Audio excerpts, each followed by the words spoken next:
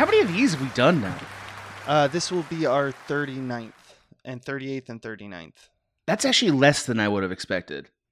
Mm. I feel like we've really done a lot of this, but maybe, but not in a weary way. Just in a, I feel like we've done it a lot. We take breaks every now and then because of the research, but Sure. ultimately, we sometimes run 2 of these a month. I don't know. We got a lot of shows. We do have a lot of shows. We do. Has a lot of shows. That's true. We do have a lot of shows. Mm-hmm. I think my favorite thing about this show is that I end up watching between 5 and 10 movies a month at least to get an idea. Aside from like stuff I want to watch, like it's also like that was kind of a hit movie that maybe I've never seen or I have seen but not for a long time. You know, 100%. Yeah, it's great. It's great. I really watch like more that. movies. Yeah, exactly. Which I need reasons to do that actually, because it'd be easier for me to not do, like play video games or whatever the fuck else. You know. Yeah. Just jack off. Just constantly. You know how many hours of that I'd be doing if it wasn't for this show? 18 hours a day. Easily. Yeah. I'd never be employable. This show keeps me employable. 100%. Support Small Beans. It keeps Adam from jacking off. Keep me from destroying myself with too much semen. By the way, I watched the fucking Bone Collector the other day. Just threw the Bone Collector in front of my eyes. Yeah, that's amazing. That's one. Tell me about your experience. With the Bone Collector. I couldn't because it did not capture me. It did not capture me at all. Just completely dumbfounded by the movie. 2 hours of you just I can't take it. It's the Bone Collector. He was aggressively neutral for me. Yeah, and I just didn't. It just didn't make an impression. You know, I was like, meh. Man, song is old as time, man. I don't know how many neutral, or let's call them what they are, mediocre films. Mediocre, yeah. Like I watched too many. In the hopes of that we'd find something, we'd find a gem of wisdom. Totally, some kernel of wisdom to bring you to the show, which is this show. Director Piece Theater, where we talk about directing. We sure do. Guess. Yeah, we in do. Movies. Yeah. Directors, they make movies. you get the gist. This is the level of analysis we're bringing you here. Yeah, I'm drawing the connections for y'all. I'm Abe Epperson, but this isn't my episode. Introduce yourself, persons whose it is. Thank you. I am the person whose episode it is, Adam Ganser, co-host, friend extraordinaire of my dear Abe, who's beautiful. Thank you. Oh, thank you for the years of friendship that brought us to this point. What are we talking about? I don't know. No, I mean literally. Oh, today? You thought that your profession of heartteheartfelt camaraderie and brotherhood that I was just throwing it out? No, I was yes-anding it, moving on because it's beautiful. And I didn't want to ruin it, and I did. All right. You want to know, before I get into Thomas Crown Affair, which is the movie we're talking about, I just want you to know I have watched no less than 6 Julia Roberts movies, desperately hoping to find one that's we're gonna get it. Today it's gonna be it's gonna be my best friend's wedding, and we're gonna fucking do it, and it never sticks, man. Yeah, never sticks. She is elusive with her bad. She really movies. is. Yeah, and obvious with her very good ones. I'm not saying she's bad or picks bad movies. I'm just saying that everyone knows the good movies that she's been in. It's true, and I feel like we forget how big of a deal she was our entire childhood. Would you cover Aaron Brockovich in this? It was up for Best Picture. It was up for Best Picture. That's right. And Best Director. That's right. Yeah. And it's good. It's a really good movie, No, yeah, it is. It's a really good movie. No, I'm thinking for her, it's it's Notting Hill, or it's maybe even Pelican Brief. American Sweethearts. Yeah. Remember that? I don't like that movie, but yeah. Or Stepmom. Stepmom has some Never potential. saw Stepmom. That one didn't get me. Yeah. We'll see. I'm going to find a Julia Roberts movie one of these days. You'll find one. I'll find it. Yeah, of course I will. Anyway, but that's not today. Today we're talking about, I think, a fairly beloved movie. Thomas Crown Affair. No one remembers this at all. Oh, past an age of, if you are 25 right now, this is not nonsense. This is That's a fair. nonsense movie. That's fair. Yeah. Yeah, it doesn't. it's definitely time bound in a way. I feel like at the time though there was a lot of hype about it. Maybe because people love the original. I assume. No, it was Pierce, baby. Yeah, it was Pierce. Brosnan, right. Rene Russo, doing art heists. You go like, hell yeah, right? That's right. Pierce Brosnan was on top of the world. Yes, he was. Right off Goldeneye, he did this. Yes, and it was actually right off. It was. It was like his next project because it took him a few years to get it done, I think. Like it released much later. Yeah, than like shot kind of deal. I think they were par for the course on for it. McTiernan. Yeah, I think he was working on it for like 4 or 5 years. I think. Yeah, because GoldenEye's 95, and I believe this is 99. 99? Yeah. Okay. Cool. So I think Dante's Peak came out maybe before this, so maybe they're concurrent. Ooh, yeah, Dante's Peak. Yeah, that's another one that we could do one day. But the reason we're here is not explicitly to talk about Pierce Brosnan. It's actually to talk about John McTiernan, who I think it's safe to say is Abe's special boy. Right? He's a special boy for Abe. He's one of them. I have so many special boys and you gals. But like, look. But you love him. There's something about John McTiernan's movies. The man created Die Hard. I'm saluting him right now. I am literally saluting. As you should. I actually think, and this is sort of like how I wrote this outline that we're going off of today, but like, I think John McTiernan should be more of a household name than he is. Yeah. He is like the voice behind, I would say, 3 of the most important action franchises in cinema history. They were also, by the way, his first 3 motion pictures. He just kept hitting home runs. Predator. Yeah. If you don't include Nomad, which is a movie that he made, and like an indie thriller that kind of got him on the map, you know? Fucking Nomad. Yeah, Nomad. No one cares. It does matter for this movie, actually, because Nomad stars Pierce Brosnan of Remington Steel. Yes, it does. Anyway, his first movie after that was Predator, which is like, wow. What a announcement that, hey, I'm here, motherfuckers. His second movie was Die Hard. Yeah, unbelievable. And his third movie, you could argue, is kind of every bit as important as those other 2.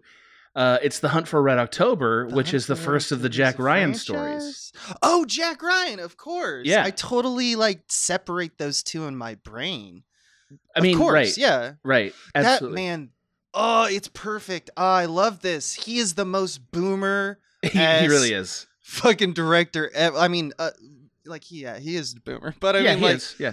He is like Jack Ryan is of course that franchise he began because Jack Ryan is the most boomer shit I've ever seen. Well, and it's also like looking up to the generation before the boomers, which is one of their chief characteristics. Like they revere their parents, which a trait our generation does not share. We'll put it that way. They're not the greatest generation. You know, that's right. That's exactly it.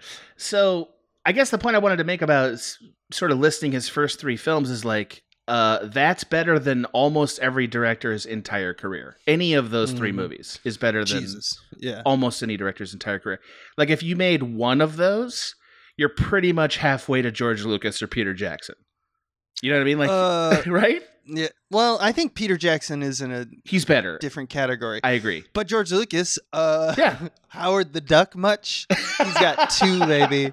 No, that's right. Like, because most people have one great execution or like a catalog of execution, but like one great idea, one thing to tie themselves to. And he has 3. And he's just like, bob and weave, baby. I'm just making hits. Well, and it seems to me from just looking at his catalog, like I didn't get a strong sense of how he felt about his work in my research, but looking at his catalog, he seemed pretty resistant to like franchising stuff.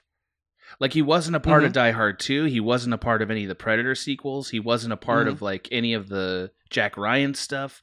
And he seemed to kind of only want to do original IPs, which, hey man, salute that. I think that's pretty cool. Yeah, I think that's a true director. Like somebody who's like, I don't want to keep doing it. I want to make the one that I love and move on, you know? I think that's a director's sentiment that I think most directors, even like a James Gunn type, I think probably feels like that in his heart somewhere, you know, even though I think that, making money is good. I think It's funny. I think Orson Welles said something similar because he just had a birthday before we recorded this, and there was a lot of people bringing up his old quotes because he's full of them. And he was talking about how, like, I don't know. I don't want to digress it too much, but a sense of ignorance is like how he really wants to approach a movie, because if the second that you know too much about a topic, you are now too you become timid because you know of all the scaffolding at which is necessary to stand to be able to be respected in that particular field. And I get the feeling that McTiernan, like a lot of great directors, like Orson Welles as well, very jack of all trades kind of vibe. I think so too. I think he also has kind of an accessible sensibility, which is a thing that we're going to come back to. That doesn't mean that he's Hollywood. No. Studio. It doesn't mean that he. It also doesn't mean that he's like a blue collar type guy. That's not what I mean by that. He's very artistic, but in ways that don't feel artistic. You know, like his artistry is very much sort of invisible to the audience's eye, I would say. It's perfect. He's the perfect director. Well, he's a perfect Abe director because Abe is famous. Abe is famous for saying at Cracked. We used to have this debate all the time. He would say, that a perfect director is transparent. You know, a person who makes movies where you don't sense that they are there. A thing that I've grown to appreciate as I've gotten older. But I also love me the Tarantinos of the world who are like, no, look at me, motherfucker.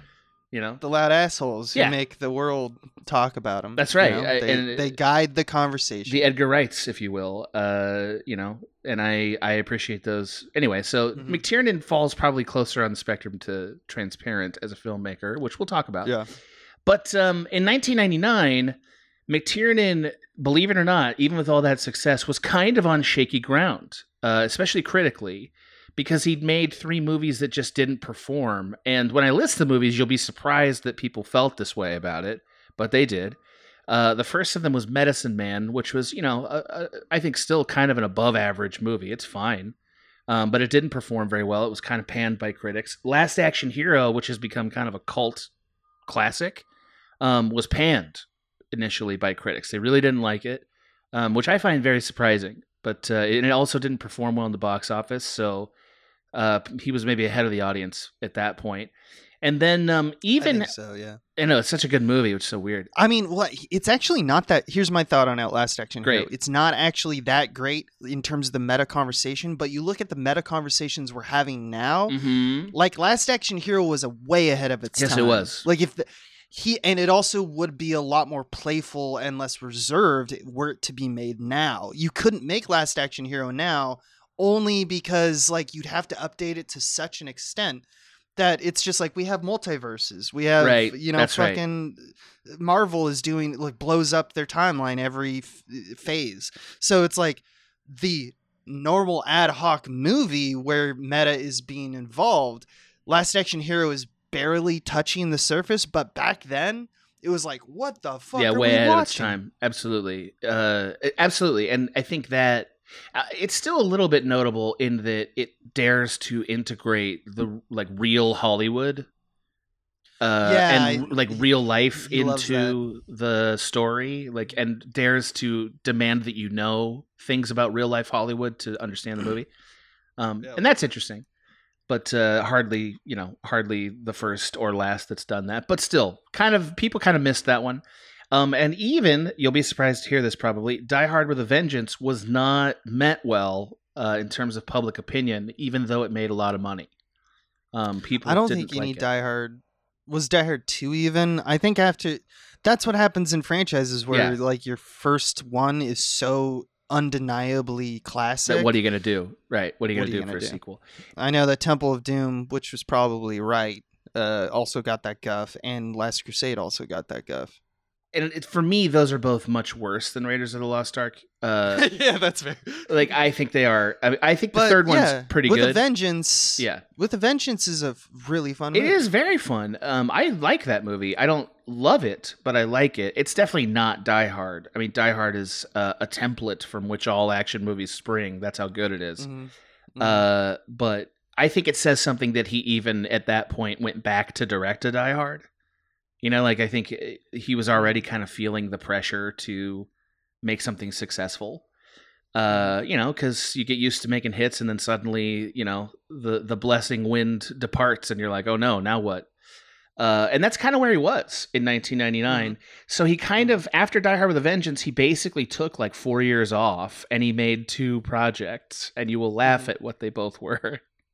The first one is... Well, I know one of them is this one. Yeah, one of them is this one, which is in some ways not a very McTiernan idea, but we'll get to that.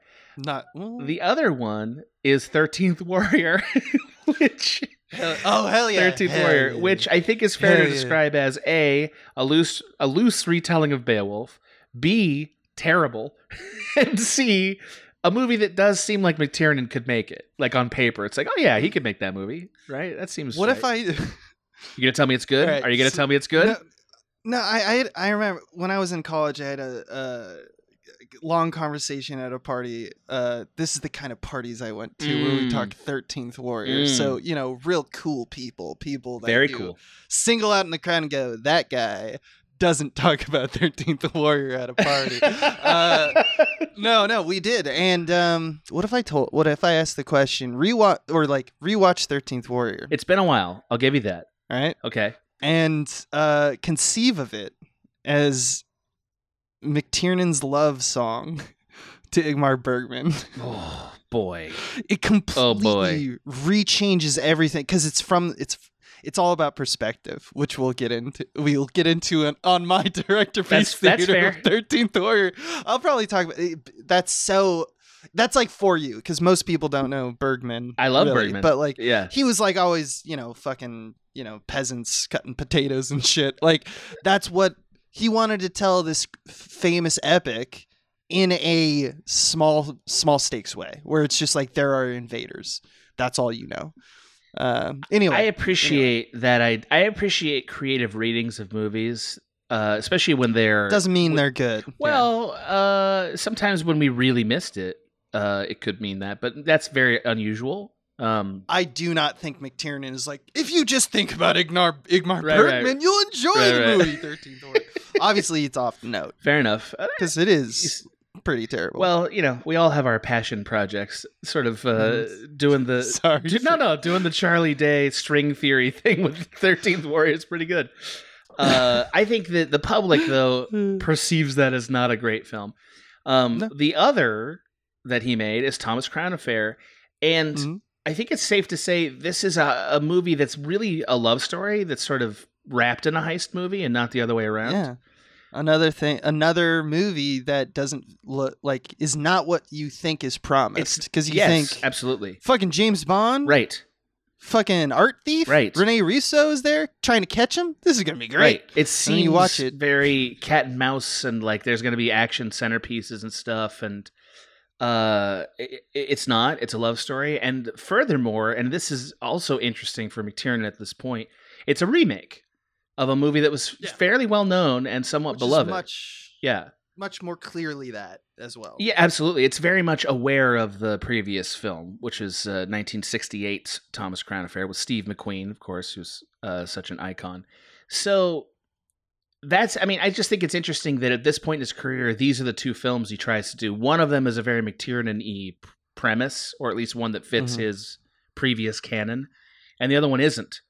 And Thomas Crown Affair, the one that isn't, sort of ends up being, up to this point, McTiernan's last good film and kind of his artistic swan song. Unless he comes out of retirement and makes a movie, and let's all hope that he does, because, he's made a lot of great films. You might be right about I know, because after this, he made Rollerball in 2002, and he got into a bunch of legal trouble with Rollerball. He was like taping his producer, and it went real quick. Yeah. And then he went to jail. And then it was Basic. Yeah, and then hasn't made a motion pictures in 14 years. Yeah, he made Basic, which was horrible. And he hasn't made a movie in 15 years. I mean, at that point, it was like, I think I just want to make money from because he had institution. I know how to make money out of.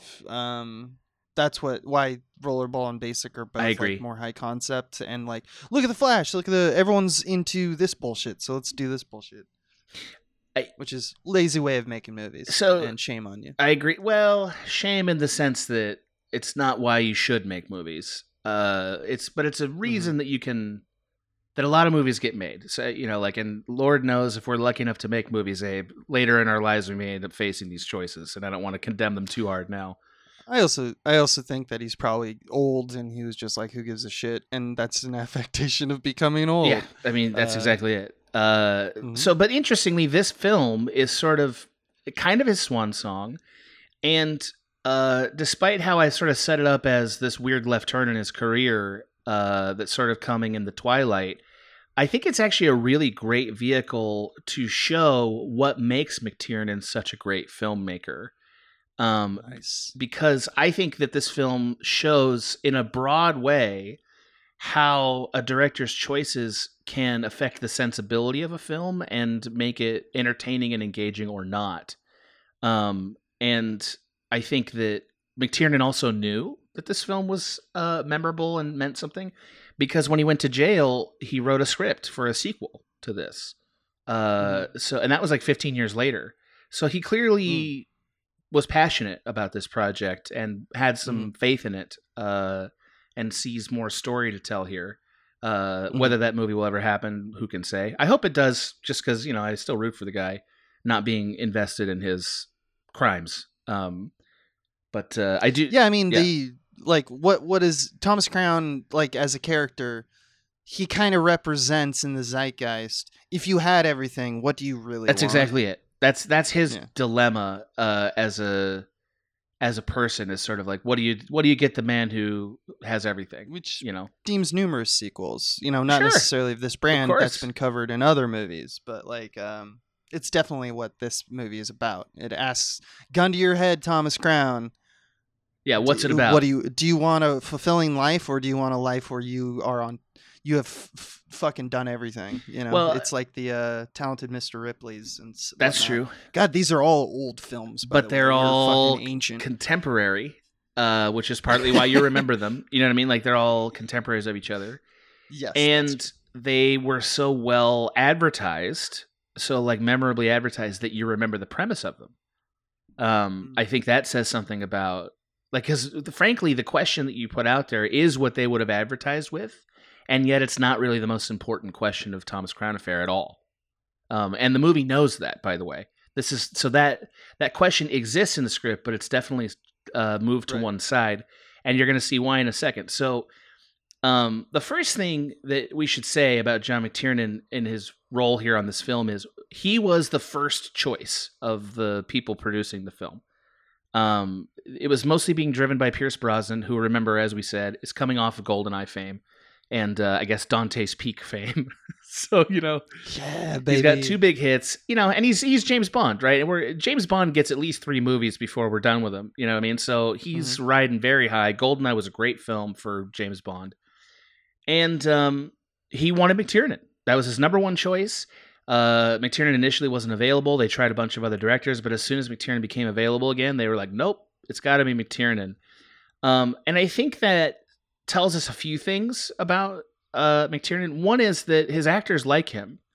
And in fact, a lot of his jobs came from actors. Like Arnold Schwarzenegger purposefully picked him out based on his work in Nomads for Predator. So he seems to not be like a total prick to work with, despite his later crimes. Watch him in Interview. I know you think of directors in Interview, you can think of like how the reservedness of Christopher Nolan, or the, kind of trolling of David Fincher, or the bombastic aspect of Quentin Tarantino.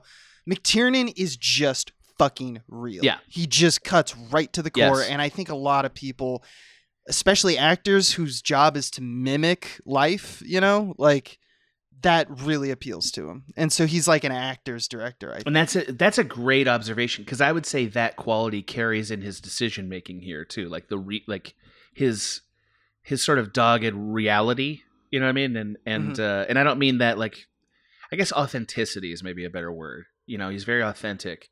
But it's worth saying that, again, even if Pierce Brosnan liked working with this guy, when you're James Bond and you have a project like this, you can pick who you want to direct it. And it's not like John McTiernan's the only guy in town. He could have had his pick of literally anybody. He could have picked the guy who did Goldeneye, who was also successful at the time, or any number of other directors. I just think that says a lot about McTiernan's talent, that Pierce Brosnan wanted to work with him again. And McTiernan, when he joined, had a few conditions, and you're going to be fascinated by what they are. The first is he had to change the script, and he made several very substantial changes. Here's the first one, and I think it's the most important. He took The Heist, which was written, from what I understand, was written to sort of be similar to the original Thomas Crown Affair heist, with where he hires some gunmen to hold up a bank.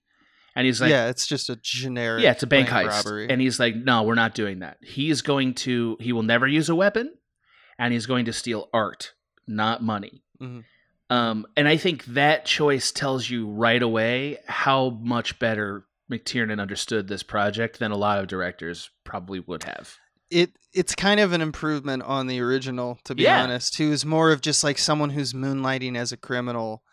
Because they have everything. This is a man who specifically does it in circles of refined taste because he kind of hates that system. He loathes that's right. rich people. That's correct. A thing that we're going to come back to several times. You said it so perfectly. He doesn't really like rich life. He doesn't like the isolation of rich life. And he doesn't see it as an institution to be honored or participated in, but one to be sort of like flouted.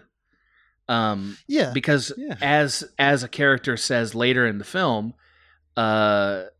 he's stealing something that's basically only valuable to a couple of rich people, and that line is literally in the movie. And I think that tells you how McTiernan. You're going to talk about the golf sequence, aren't you? Yes, that's what the hell else we got to do. Metaphor. It's a little metaphor. Well, he's got there's so many in this movie. Like, they're very painstaking in how they set him up. But that choice, I know it sounds like, kind of obvious. I don't know if it is that obvious. There's a lot of directors who would have got swept up in showing the rich life because there's a lot of that in the script. And McTiernan understood immediately, like, that's going to kill this movie. It will never be fun if this guy is stealing from actual people. He's got to be stealing from somebody who doesn't matter. These are fine houses. He's just living in it. Right. The feeling of ownership is beyond him because he's so fucking rich. He's like, sure, whatever. This is just where I want to go. Yes. Now, as part of that heist, he sort of reconceived how the first piece of art is stolen. And part of that was that he wrote in this Trojan horse concept with the hired guns. Yeah, that's pretty on the nose. It's amazing. And of course the thermal cameras and stuff. So it's like, look, he is John McTiernan. He's still doing John McTiernan. The thermal cameras. Yeah. He's got to have this thermal cameras, baby. He's still doing a McTiernan joint here, let's be honest. Down Periscope. Yeah. How did that line not make it? Exactly. So, he's adding some stuff that's very much of his wheelhouse. But I think the story decision here, very smart. Now, another thing that he added is that there was a polo match that was written into the script that was again a repetition of what was in the original. Like, they apparently had a polo match in this movie, which I've only seen once years and years ago, so I don't totally remember it. But he replaced that sequence with a catamaran race, and that had two sort of really smart advantages. One is that the catamaran race is really breathtaking. It's pretty. It's pretty, but it's very intense. It's not intense like thrill ride intense. It's intense like, my God, like, I mean, he's basically doing like an ollie. Yeah, and it's so cool because that decision, I think, heightens thematically how bored Thomas Crown really is. You know what I mean? So like that is a better thematically for what this story is about, like you said. And also, it was a decision that allowed Pierce Brosnan to do his own stunts. Because he was able. That's funny. Yeah, and so like this is a director who, that's an intensely practical decision, but it really enhanced the film in every way, thematically, narratively, and visually. That one choice, and those kind of things often just sort of go by unnoticed by the movie public because they don't know who made what decision. Is Pierce Brosnan like good at boats? I guess. Is he I guess. I mean, he's doing it. I'm guessing that he must have known that Pierce Brosnan, that was a hobby of his. Okay. I'm sure that was part of what motivated it. And I think, so again, as every director must do, he's kind of using the resources he has. He has Pierce Brosnan, and he has Pierce Brosnan's ability to navigate a boat. And dude, he did that. Yeah. No. I love how you're connecting dots, but I just want to point out this is exactly what I mean when I say boomer ass movie. Totally. Because it's like these rich ass motherfuckers talking about like, woe is me. These are the complexities of being rich. 100%. That's kind of what it's about, But yeah. Continue. I don't mean to take that. Like, that doesn't mean that these aren't legit. They are. It does mean that they're not super legitimate, but it doesn't mean that they aren't well thought out and connect the dots very beautifully in a way that we don't see typically. It's a good choice for the director of this movie to make. I agree that, if you take 3 steps back and put this movie in 2022, like, this man gets guillotined quickly. Right? Like, so we wouldn't have anywhere near the patience for what he is in this time, and that's why this movie doesn't exist, like, wouldn't get made right now. But richest man just bought Twitter. No one's getting guillotined. Fair enough, but they should. But we wouldn't root for him. They should. I think is we wouldn't root for him. Yeah. But again, I think we wouldn't care for this movie. That's right. Although we love Batmans, That's because don't get me started. I'm getting ahead of myself. I'm sorry. No, there is a what do we need from a rich guy to like him in a movie conversation. That's a completely valid conversation for a director to have, because they have to figure that shit out all the time. I think McTiernan was a little ahead of his time. And by his time, I mean that era, by understanding, let's not make it really cool how rich he is and do the Entourage version of this guy. That's kind of true. Let's do a version where he's a thrill seeker because he's bored. And I think that's a more relatable problem. Yeah. So I think the net result of this, again, and this stuff all translates in our lizard brain in a way that, he eliminates obstacles to like his character, because Thomas Crown never puts somebody innocent in danger. That's important. And number 2, in his heists and stuff, like, if you want to talk about how he runs his business, okay, sure. But that's not really the scope of the movie. Right. He's not really even stealing anything. He's doing harmless, weaponless art borrows. Like, that's what he's doing. Yeah, I got away with it. Right. It's Ocean's 11 kind of talked about this as well. Right. Like, there's or Ocean's 12 or whatever. The whole idea of just like the thrill of the steal. Right. That's the fun of it. I assume people who are really good at burgling would have that. I assume. If they are like cat burglars style people, like, he has to be, like, think of the shape he's got to be in to do this. I think it is about him laughing at his desk with a glass of wine, being like, I got it. That really is what it is. Which is why he returned it a week and a half later. Before anybody was even on to him. It's like, okay, I stole it, now I'm putting it back, and it's fun for me to play around with society's rules. That's the whole idea, right? Which at the end of the day, when you realize what he did, it's like, how big of a deal is what he did really? Not that big of a deal. That's what McTiernan wants us to think, and I think he's mostly successful with that. Now, to further ground this, McTiernan casts, and we'll talk about his casting explicitly, but casts and creates a plethora of what we'll call regular folk to be constantly assessing Thomas Crown's likability / approachability. Right? So, like, think of, like, the character of Bobby McKinley in the museum, right? Who Thomas Crown, like, has a conversation with him. He's like, you don't want to see the Monet? Do you know what that's worth, sir? Like, that whole conversation. Yeah. And I think the point of it is to say, they're very nice. Yeah. Well, he's a nice guy, and also regular people feel comfortable with him. He puts in time and has things that feel like authentic wants. Right. He shows up with a croissant and eats it, sitting on a bench with a guy who feels like, I can come up and talk to Mr. Crown. He's a normal guy. Mm-hmm. He's harmless. And they feel like pals. Even if there is a sense of their difference in walk of life, but I think when a regular guy feels at home with a rich guy in a movie, you think, oh, this rich guy's not so bad. Like, that's the net value of that. And I think that was very intentional. There's a reason why, for instance, he's an older, sort of grizzled type dude who may not really actually work in a museum, because I think it makes him feel more approachable. So also that line we talked about, how Thomas Crown is only stealing something that's valuable to rich people. That line is put in the mouth of Dennis Leary, who's clearly only there to represent blue collar guy. You know, that's his job. Mm-hmm. Demolition Man's Dennis Leary. You love that movie so much. Yeah, you love it. No, but like, isn't that his job? And like, he has that great sequence with Rene Rousseau where he's like, "You like pizza? You want some pizza?" And she gives him this little smirk, like, "You're not going to invite me to pizza, right?" That's right. That's and right. He's like, "Oh, you're not a pizza person, huh?" Okay. Yeah. I don't want to digress too far because you're doing so fucking well, but there's something that, there's a larger thing I want to talk about a little bit about. Like, do you know how, John McTiernan has this, like, he brought essentially what Die Hard is a French New Wave action movie. Yes. Right. Yes. And you can make an argument for see it. Sure.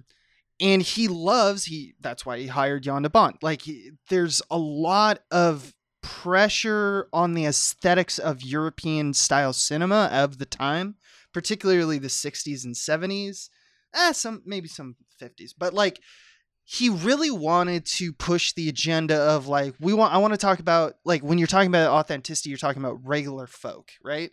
When you think of Jean-Luc Godard and all this nonsense, like from French New Wave. Yeah, that's right. That is also the context of what they want. And literally this movie chooses to do That's that. right. All of the art is poor people art. Yes, it is. And it's usually like made by poor people at the time.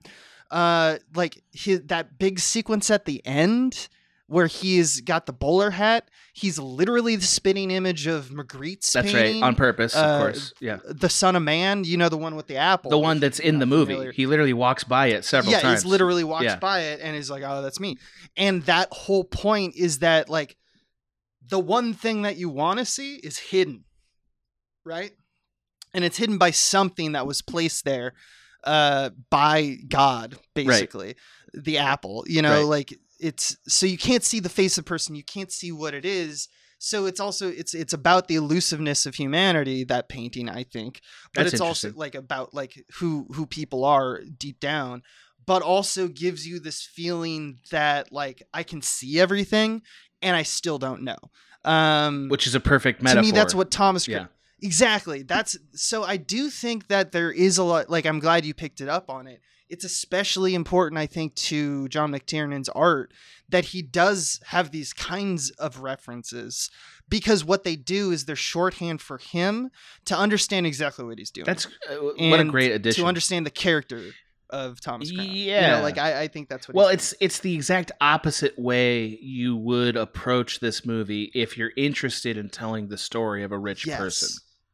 Exactly. If you're hung up on the details and you're like, he uses this cool stuff and he's got a batarang, you know, you love it. If you're really, which is not to say that that's bad at all. I'm think just saying that a great contrast to this is some of the HBO shows of the time, or like a few years later, that are very glam focused, like Entourage or even Sex and the City, where like it's about showing like she's wearing Manolo Blahniks. You know, they're really in really in the Museum of Modern Art. Look at the status that this item gives because that's us. a thing that was really present in the late 90s, early 2000s in cinema. You know, and McTiernan didn't want to do that. American pastime. Yeah, he didn't want to do that, and he really worked hard, both in his influences and in his casting and everything else, to eradicate that. And I think that's really interesting. Just to further what you said here, there's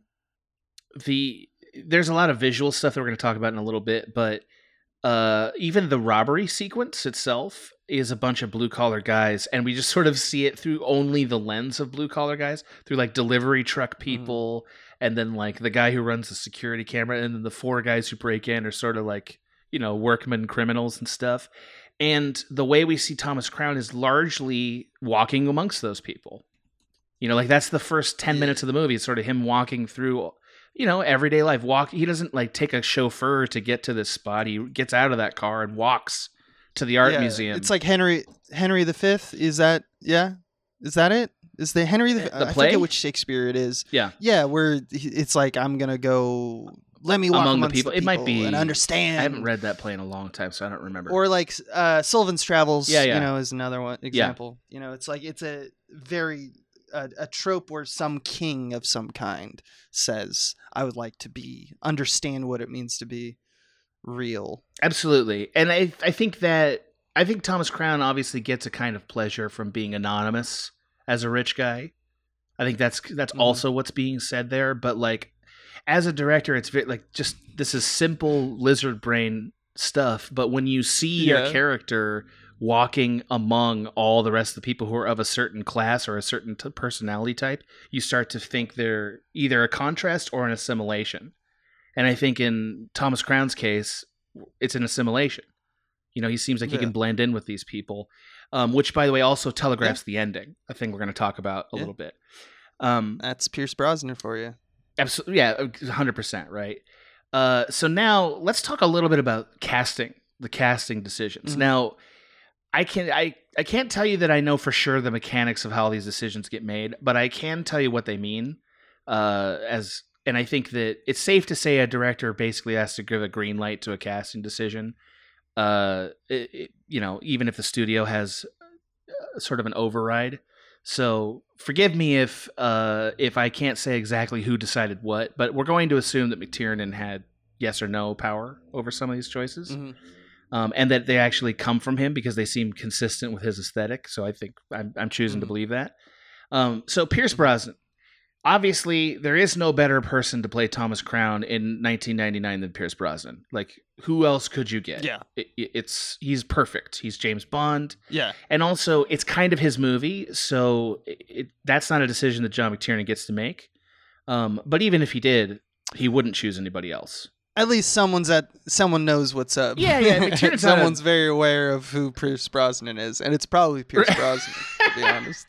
Well, yeah, my understanding was that he was kind of driving this, so I assume that he's attached to the project and therefore gets a yay or nay on the big decisions. But even if McTiernan had started this from the ground up, Pierce Brosnan's still the perfect person for this role. You know, so that's just a smart decision. A+ for recognizing that. Now, Rene Russo, I think it's fair to say, is a very surprising choice for this role. Interesting. And I'm gonna go into some reasons why. There will always be the possibility of pushing back and saying, but she's an attractive, famous actress, and I'm gonna say that's absolutely true. That's true. But I want us to think. But caveat, understood. I want us to think about who she really is. Okay, so first of all, she's age appropriate for Pierce Brosnan. That already, very surprising decision. Because she does not have to be. She could easily be a young woman in her 30s who's just a hotshot, like any other movie you've ever seen. James Bond. Right. And the fact... Or any other movie. I mean, how many movies have you seen where they're the same age? That like doesn't really happen in movies, right? It's an older guy and a younger woman. That's, the dumb thing about movies. And unless it's like, intentionally counteracting that. This movie's doing neither of those things. This movie is actually bringing with it the same problems that a person her age, which is early 40s, would have into the narrative, right? So because she's age appropriate, her calculus is very different, right? She's not some young up and coming person who's being like swept up by the majesty of Thomas Crown. Right. She's over She already knows. She sees him for who he is, right? She's not even Anna Kendrick with George Clooney on Up in the Air. Not even that, right? She's a person who's middle-aged and has built a life for herself. And that life has meant having to sacrifice companionship. And now into her life comes the promise of everything she ever wanted as in a companion. But she's also worldly wise enough to know Thomas Crown is trouble. Right, yeah. And for people who haven't rewatched it in the seconds that it took you to click on this, the main conflict between the two of them seems to stem from the idea of, is this authentic? Is this for real? Is there some other agenda? Or is your stealing shit? Is the fact that I'm like a insurance cop, or whatever she is, like, is this going to get in the way of us being able to actually enjoy this thing that we share, which is our, like romantic entanglement? I mean, a very simplified way of saying it, is it me or the painting that he wants?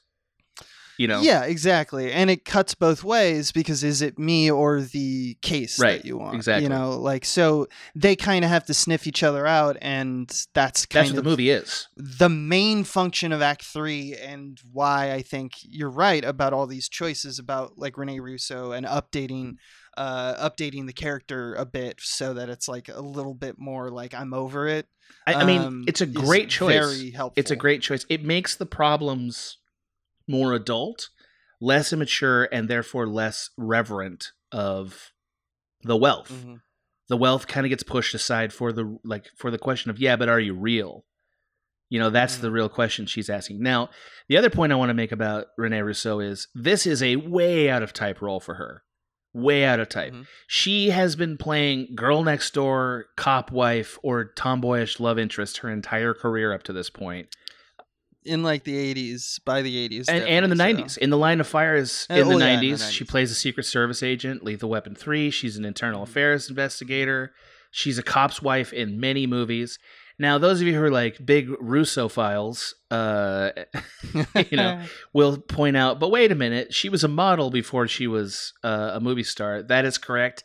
Here is a summary of her modeling career from Vogue that was written in 2016 in an interview with her that I thought was very germane. In the 1970s, Russo stood for sexiness that was both accessible and aspirational. She could vamp it up with the best of them, posing for Francesco Scavulo in decadent furs or swathed in Versace for Richard Avedon. I don't know. But Russo wasn't your average pinup. The poise she brought to her images made her the first choice for editorial shoots that demanded models with tenacity. Whether she was bound for the boardroom in a power suit or posing on a beach with Tony Spinelli. So I just all the name dropping. It's so dumb. Yeah, it's like, okay. That's a nonsense. Well, I think the words that stand out is, you know, this is not your typical sexy object of desire. This is a person who we hope we could be. We feel she's accessible. We feel like we know her. We feel like we could be her. Yeah. Which is to say, she's not Angelina Jolie's character in every movie, right? She's not Tiffany. Correct. She's not the... Correct. Yeah. That's right. So suddenly, in this movie, Thomas Crown Affair, McTiernan kind of has her playing everything that she isn't in movies up to this point. She's like a jet-setting art expert who, yes, is an investigator, but really, you know, seems to be in the art world for money and for, you know, passion and for, you know, all the reasons that are not what she's been playing up to this point. So now you may say, Abe, or listening objector, but isn't this a merging of all her identities, Adam? Isn't this the perfect merger of all the things she's been? And I'm going to offer you an alternative read. I think that Russo was cast because she feels out of her element in this role. I think that's the choice that's being made here. She's intentionally out of her element because it makes her more vulnerable and outmatched by Thomas Crown in The Affair. I mean, yeah. And that is not a thing the movie is shy about pointing out. It points it out all the time. It makes her... But that... I'm ready. The thing. The wheatgrass sunglasses scene with the cops, is that not a reversal of that exact trope? Well, I'm so glad you said that. It's like saying she is relatable, she's so out of touch. She had a party last night or something, which is unapproachable, but she's still got problems like the rest of us, right? Then they go in and do the backstory investigation on her. I'm so sorry for what must have been a hell cycle that came rolling through my soundscape. Anyway, the next scene, or maybe the same scene where we get the wheatgrass thing, like the green soup that she drinks every day. They give us backstory exposition, and they're careful to describe her as actually a girl from the Midwest. Right? That's who she really is. Her dad's from Ohio. That's who she really is, and she's like become this art person, but in her core, she's a Midwestern girl. In her core, she is how Rene Russo was. That's correct. Like, they want us to make this association, and I think it's for the unconscious part of us that thinks, yes, she's an art world person, but she's not one of these inaccessible art weirdos. She's a person we know, we can relate to it, and we know that she's vulnerable in this world because Thomas Crown is not that guy. Right? Yeah, that's the other thing, is that you get the feeling that Thomas Crown is older money. So she's definitely got it ups the stakes on the fear of the main conflict, because she's like, but I mean, he could just be yet another one of these pieces of shit who's just into the myth of themselves. It could just be another narcissist. You know, he could just be another one. And we know what those guys are like. We've always known what those guys are like. But I would say, again, McTiernan understood the movie he's making, because her vulnerability is the fulcrum on which the entire story pivots, right? Like, it's all based on, does she believe him or not? And the fact that she falls for him actually makes him more likable, because we trust her, right? Like, yeah. And we don't see any reason why we shouldn't. That's right. If this woman can love him, a woman we feel like we know and can trust, then we can love him and trust him. So like McTiernan's doing, like, I think really smart empathy math here. What if in Act 3 they just had a sequence where it's just like cuts to flashback of Thomas Crown doing all this malicious shit to her, and it's just like, yeah, exactly, just cackling like evil Pierce, just mustache grows, Pierce Brosnan. You can just see it. He's famous for his cackling. He does have like a funny laugh when he plays like a comedy side character. He does have kind of a chuffing thing he does that makes me laugh. Because he always plays up his own ass narcissist. He does. That's always what he plays. But I have to say, even as James Bond, Pierce Brosnan was always kind of winking at us. You know, like, he's never seemed... Yeah, I mean, it's comedy version. Well, James Bond's kind of always comedy version. He's never seemed remote. I'm thinking Miss Doubtfire. Yeah, that's true. That's what I'm thinking of. Yeah, he is the asshole in that movie. Yeah. That's true. But I mean, it's like, that's why it's winking at the same time. Because it's like, yeah, I'm playing a role. I'm being an idiot. I'm being a fool. Yeah, Pierce Brosnan has always been very likable. Which is funny, because he's literally a portrait of everything that everybody envies and hates in this world, and yet he's very likable. Exactly. So that's acting, baby. I mean, it's also that effervescent thing that makes a person unique. You know, like the bitches. Yeah, but like, I couldn't make Thomas Hardy that. Like, no matter what I did, I couldn't with the camera make Thomas Hardy into that. You know? Well, I'll tell you to believe in yourself. But yeah, continue. Okay. Thank you. I appreciate the kindness there. Just one last note on the casting. There's really not that many super rich people in this movie. And when they are there, they're often made very ridiculous, like the art museum curator who has the gigantic glasses. Or they're old, you know? So like, McTiernan is constantly placing sort of what you might call New York faces in this movie. You know, just everywhere. There's like the museum staff, the guys doing the deliveries, you know.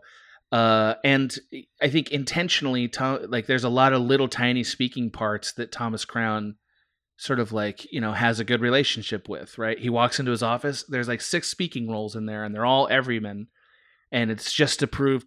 He does fuck over a few technical everymen, which is the criminals. He does, at the beginning, that's true. Who, like, yes. But I guess it's that 90s kind of sentimentality of like, yeah, but they were robbers. Anyway. Exactly. But really, what do we know about it? It's more that they're just foreign. Totally. You know? But, you know, they are robbers for hire. So I guess that, you know, if there is anyone in this movie. Also, I think he's sort of taken our Eastern European prejudice against us here, right? Yep, that's exactly which is a thing that, you know, movies have been doing forever. So I think we made this point. James Bond, 100%. I think I made this point. So the last thing I want to talk about, and I don't need to spend forever on this, but I want to talk about how McTiernan is intentionally telegraphing the end of this film as much as he can without giving it away, for the purpose of, number one, just because it's artistic storytelling. But I think number two, because again, it's about relatability and sort of undermining our prejudices against Thomas Crown and sort of vindicating him in the end. And by the way, the ending is quite good. The last act of this movie, I think, is quite good. I really enjoy it.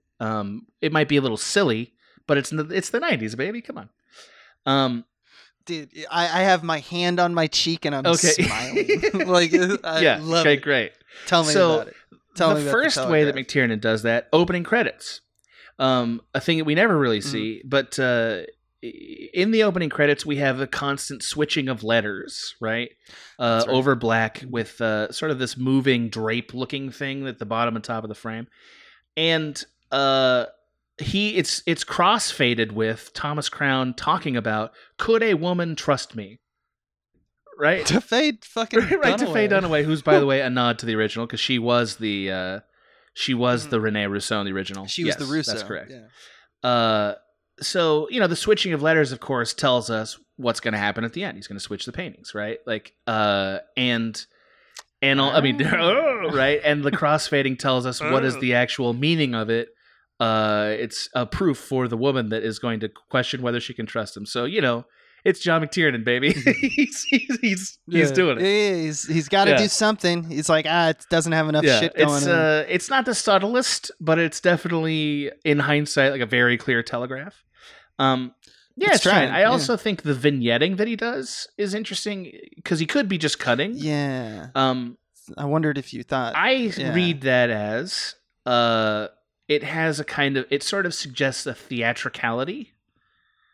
Yeah, proscenium kind of like presentation. Right, it's almost like a monologue being done on a stage, meaning, and I think that's to both undermine what he's saying and also to sort of heighten the question that's being presented. Like, oh, this is the theme, right? This is like Hamlet's monologue here, right? And also, right, yeah. It also, I think, foreshadows the performance that he will do during the heist. Right at the end, 2 households, both alike in dignity. Exactly. In fair exactly. It is totally that. But the way he restores the painting, the way he switches it back, is very performative. Right, like there's so many ways that a person could plan to do that wouldn't involve an elaborate staged proof that's very theatrical.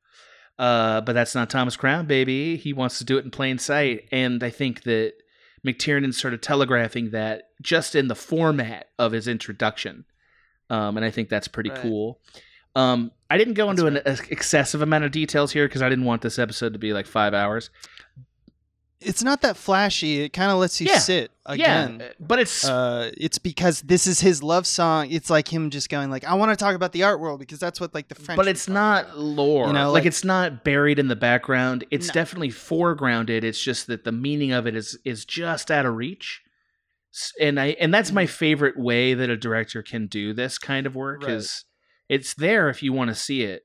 Hints of it. And like, I'm not going to make it a big deal. Yeah, I have that tendency because I like it so much that I'll just go straight for it. Like it's hard not to. Yeah, but like he's so good at like keeping his hand at like, I know that the whole point is that I'm doing these shots that have the composition of a French New Wave film on top of a museum. So now you're immediately thinking of all these specific films like Antonioni stylistic films. Well, you and are, stuff like that. But like, sure. I am, but like he's like, who gives a shit? And that's the right thought. I'm gonna make a movie for people. I'm not gonna. He knows them enough to make them to incorporate them, but also to make them disposable, which is great. Which is another nod to the dispelling of narcissism. Agreed. He's a very non-narcissistic director because he knows all that shit. It engages him, but he refuses to let it seep into his movie. It's the same argument that I made that's why Die Hard is a French New Wave film. You should just do that. What you need to do that director piece. You just need to do that as a director piece so that everybody can hear it. I think it'd be really good. Anyway, just to finish up this point here. So I want to talk a little bit about his camera moves because it wouldn't be director piece if we didn't talk about camera moves. The number of pan reveals in this movie is uncountable. It's uncountable. It's almost entirely so many pan and reveals. Even like sometimes the camera moves, sometimes it's just literally panning over suddenly in a way that could be like an Arrested Development joke. So oftentimes just to define what a pan reveal is for the audience. So what we're talking about is that the camera is sort of dollying one direction, right? Like we're moving one way. Let's say it's left. We're sort of dollying left. And then suddenly we will pan right to a thing we didn't expect to see. And then over here, this, it's a thing he does all the time. And it's a thing that your lizard brain instantly understands. Oh yeah, so we're gonna have surprise reveals in this movie. It's urgency. Yeah. Die Hard does it. It's look at this thing, right? It's very sudden and dramatic. I think Spielberg also is very good at it, but in a less dramatic way. I was going to say Spielberg does it. He does it. Yeah, he does it more of just motivations for. And now the scene is going to be taken over by this person. Yeah, he is a little bit more artful about letting a subject lead us to a pan reveal.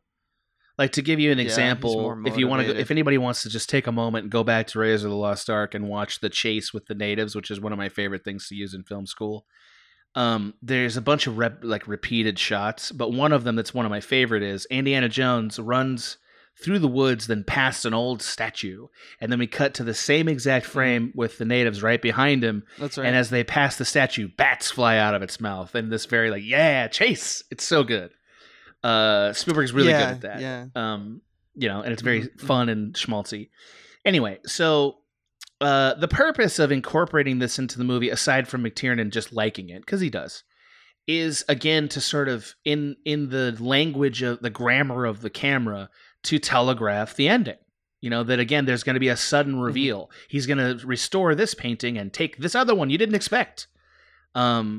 Yeah, as an item, that's what the pan reveal exists on, is and exactly a twist. Right. Yeah. I also just kind of wanted to say McTiernan is unique in that he doesn't use motion to create a constant rhythm like so many filmmakers do. I disagree. What's that? I 100% really disagree. I think in this movie I didn't feel that as much. Well, maybe not less in this movie, but there's literally, I could pull up on YouTube a quote of him saying sympathetic dolly motions and trying but not in this movie, right? Die Hard. I just mean in this movie. I don't. It's just a sentiment. I just mean in this movie. Okay. I'm trying to think of this movie. I'd have to watch it again with. He's a little more careful to. I think his moves are a little more purposeful than the moves of, say, Christopher Nolan or Zack Snyder. They are like on a meter. They are creating the rhythm of the film with their motion, and I don't think McTiernan is not doing that. McTiernan, and it's usually so fucking slow. it is a little slow. I agree. McTiernan is using motion more in a storytelling way. It's for reveals for the most part. Sometimes it's by what I might call like lateral reframes. Like there's great question. So like an example of that is. He gets out of the car in the first scene, right? He gets out of the car and he's running to the museum, and we're dollying around him, and then we get all the way across him when whoop, he almost gets hit by a truck. And it's sort of reframing so that we see the truck coming, which we wouldn't have otherwise. Another example is like we watch a reflection of Pierce Brosnan in a glass wall, and we dolly with him, and then as we turn the corner, we meet two guys who are like, "Who do you think you are?"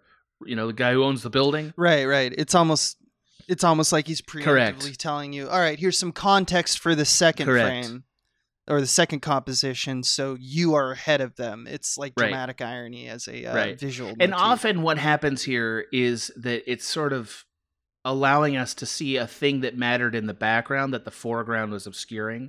In fact, a lot of times when we see Rene Rousseau and doing her cop stuff, especially when we first meet her, that's what happens. It's like we see the detectives and then we kind of dolly over and, then that woman's over here. What's her deal? Right? Right. And again, I would say that's sort of a subtle way of telegraphing the crime that Thomas Crown is doing, right? Right. It's a form of distraction to be like, and look at this other thing, which won't play into anything until later. Correct. Let's move on. So I don't mean to say that McTiernan doesn't use motion for the sake of getting us into a rhythm generally. But in this movie, it seemed very purposeful. Right. It seemed like a theme. Yeah, it's thematically driven, which I really personally appreciate. I like that in film. He also uses lateral dolly moves, meaning side-to-side dolly moves, to like catch somebody mid-motion, which is like Spielberg's favorite thing in the world to do. It's sort of like the camera was looking at one thing and then the protagonist crosses into frame and sort of grabs the point of view of the camera. Sort of almost like we were gonna see something important in this thing, but then the protagonist came and changed it. And I don't mean to say that means it's distracting. It just sort of says that the moves themselves are motivated, meaning that something in frame causes the motion of it, but they're also thematically driven and sort of telegraph the meaning of the story. Right. That telescoping from writing to visual is like, there's nothing else. That's why I like movies. That's what a directing is. Like when they nail that shit, you go, oh, and that's what directing is. And again, I think that, I think McTiernan trying to translate the ending the way that he does in the film grammar is another way of him constantly sort of vindicating his main character. Although I would say his main character is actually Rene Russo, but sort of vindicating the person who's being examined here, which is Thomas Crown. I think telegraphing the end is his way of softening the blow of the accusations that we're leveling at him as the film watchers. Because I think he understood Thomas Crown has to be a person we like. He has to be.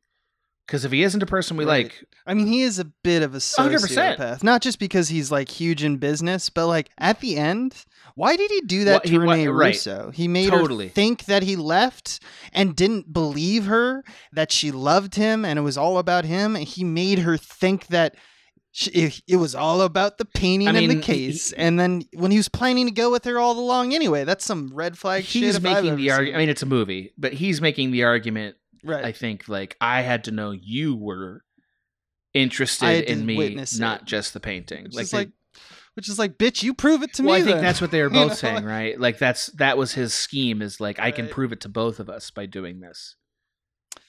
It's just convenient that one of the machinations causes Rene Russo to cry, where the other counterpoint. I mean, you're right about that, but counterpoint.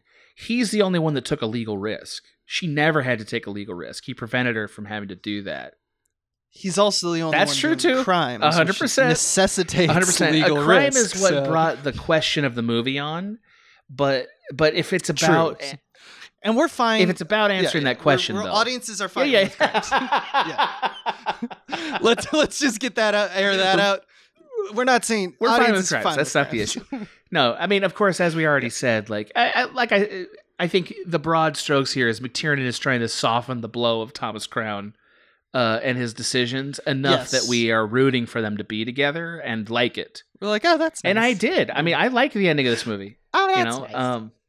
How do you end it? It should end on a happy note. It's about love. And I liked her sort of yelp at even the way that the yelp happens at the end, where she screams and the flight attendant comes in like, oh no, what's this? And then like gives us this like, oh, and then she goes like, that's what love looks like. Two rich people on a plane. Fucking. No, I mean that. Look, I'm gonna be the first to say it. That flight attendant, straight up pervert. Oh, she's a pervert. And I'm here. No doubt. I'm here for it. Yeah, she's into this shit. She's just watching. Cuts to Thomas Crown affair credits. She's still watching. And if only we could all be her. These weird exhibitionists. This is not me reading into it. This you're is not right, what I want to do. This is just a character.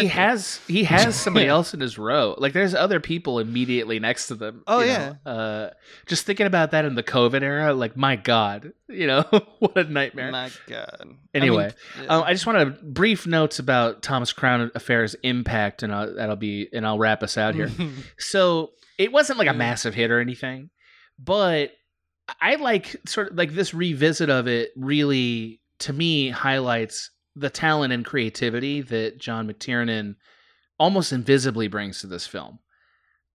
Because again, a subtler filmmaker, like for instance, Steven Soderbergh, probably would have made a far less approachable film. It would have been a lot more schmaltzy and clever, and I don't think that would have made it good. And it's also like the house that Die Hard built. Right. Like, this is...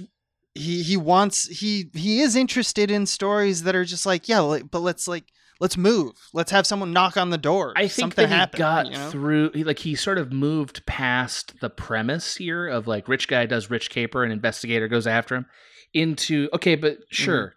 But they're two people and they fall in love. What's that like? Like given their situation, like what would that love be like? And I think he does meaningfully explore that. I think the emotions of that are really well rendered, and it's because his sensibility made it possible for us to get that close to them, instead of to admire them like the cast members of Entourage or whatever. A show I keep lampooning because it's not the same tone, obviously, but because that's such a celebrity worship show. It's rich. Right. It's rich propaganda. Exactly. So, just a couple other notes. Like McTiernan's authenticity, a thing you identified earlier. It also shined through in the making of in a couple fun ways. One is he wanted to shoot the art heist stuff on location. He asked the museum. That's what he wanted to do. Yeah, he asked him. He asked him, and the museum's like, "No, we're not going to let you do that." So you had to build it. Yeah. No museum's going to be like, this art, you are justified in looking at all these masters. I just think it's history. John McTiernan, so fascinating that a guy who, first of all, wants to work in a mid-level, a mid-range lens, wants to work in a space he can't control. That just says something about who he is. I think he likes working in real spaces. I think that's really cool. Absolutely. I think he thinks it's more, I think he thinks it's a part of the filmmaking process. You hear him talk and he's like, when you are limited by your solutions, that's when good stuff starts that's an artificial limit because he had the money and resources to build it, which he did. But he wanted to make it harder. That's a trick. Make artificial limits for yourself. I think you're right. I think that's a perfect summary of what he's trying to do here. I also think that he wants to make his films as personal as he can, and just like some ways he did that. Some of the real estate in this was his, like his own house and stuff. Like he has a ranch. He had a ranch and they used it. Really? There was a vehicle in this movie that he loaned to the film, and I think just. So rich people shit, but also doesn't have to be his stuff. I think it's about. That makes it about emotionally connecting to it, for better for worse. And I would also argue, like for instance, you and I both remember the film that I worked on in 2010, where I was working with a director. I was an AD, and the director of that film asked me many times to use my car in the film, which we did. His car never made an appearance, just to give you a contrast. So I think that's right. Yeah, it's a little different. One's asking for, can you make this easier on me? Another is like, I don't have to do this, but exactly I'm making a choice because I want to get involved in this picture. That makes it personal to me. Exactly. Like you're saying. And I think the fact that he's more interested in the love story than the heist is very telling.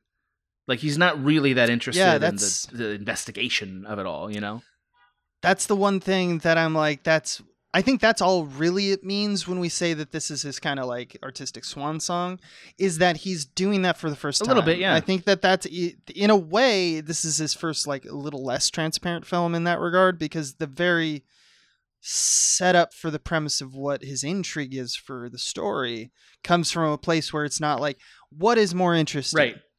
A love story or a heist? 90% of people are going to probably say, well, a heist, probably.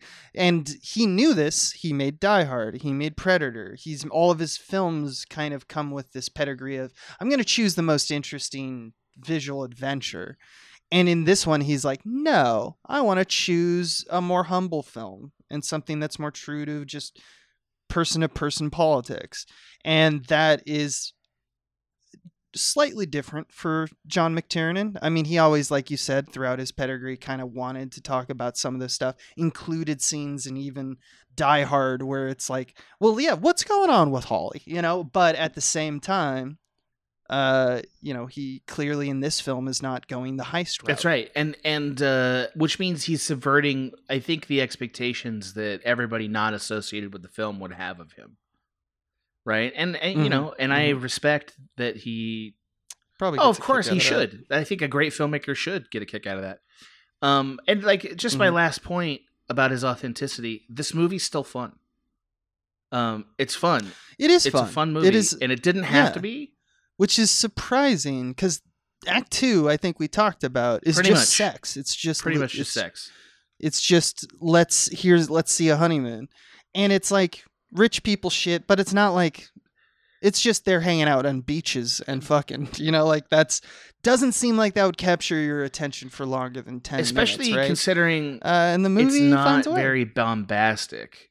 Like it's not like, and then they're in Dubai. Here's a cool shot of the Dubai towers. Like right. It's not 50 Shades of Grey it willfully obscures the bombast, even of their island getaway. It's like you get a landscape shot, and then you're at this little bungalow that we're here. We proved it. We don't need to show the house. I think it tells you that McTiernan is excellent with tone. Like he really does understand tone of a film, even if it's not the tone that we expect from him. He's really good at it, and that's what makes things like this movie stand up alongside the great, high five of Predator. You know what I mean? Or the everyman Bruce Willis phone call, to Carl Winslow in Die Hard. You know what I mean? Like he just knows how to hit those moments. He's so good at it.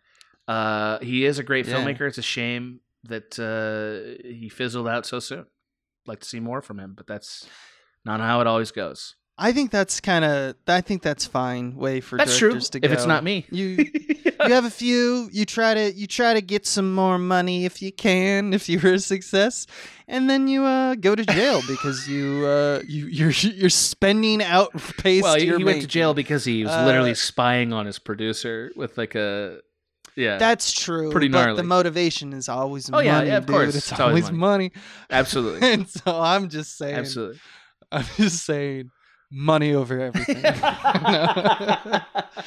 Money or death. Quote. It's not as applicable. Yeah, dude. Yeah, and I think that's why McTiernan. I mean, there's two things happening: what he wants and him as an artist. Absolutely. He really is good about examining, and I've started to think about this a lot as I've been getting older. When you examine a movie or examine what a movie could be. Yeah. Like if you're not the director. There's this fight that happens in every brain of every person, every reader, every viewer, or every collaborator, which is how good is this movie at doing what it's trying to do versus what I want it to do.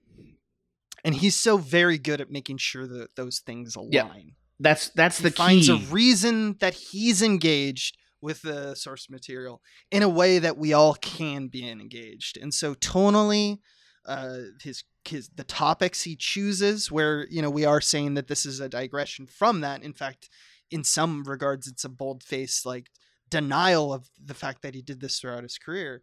Not in a bad way, not in him distastefully saying I hated Die Hard. He's not doing any of that shit. He's just saying, look, what your expectations of this movie. I'm going to do something different that I like, but I'm still going to make it in a way that you will find a reason to. I'm going to make it and that is accessible to you. Yeah. And that is the mark to me of a true artist. Certainly, it's the mark of a person who understands the business he's in. It's true. It could be a business front thing, but I think it's deeper than that. I think it is too. It's hard to do that on purpose. It's hard. Yeah. He does it, I think, effortlessly. Whereas, George Lucas created an accidental masterpiece and found his way into a Star Wars. And all of the reasons that Star Wars is good is still his. He didn't understand these machinations like McTiernan He didn't understand them long enough to repeat it, at least. That's exactly right. And the proof is in the execution. Yeah.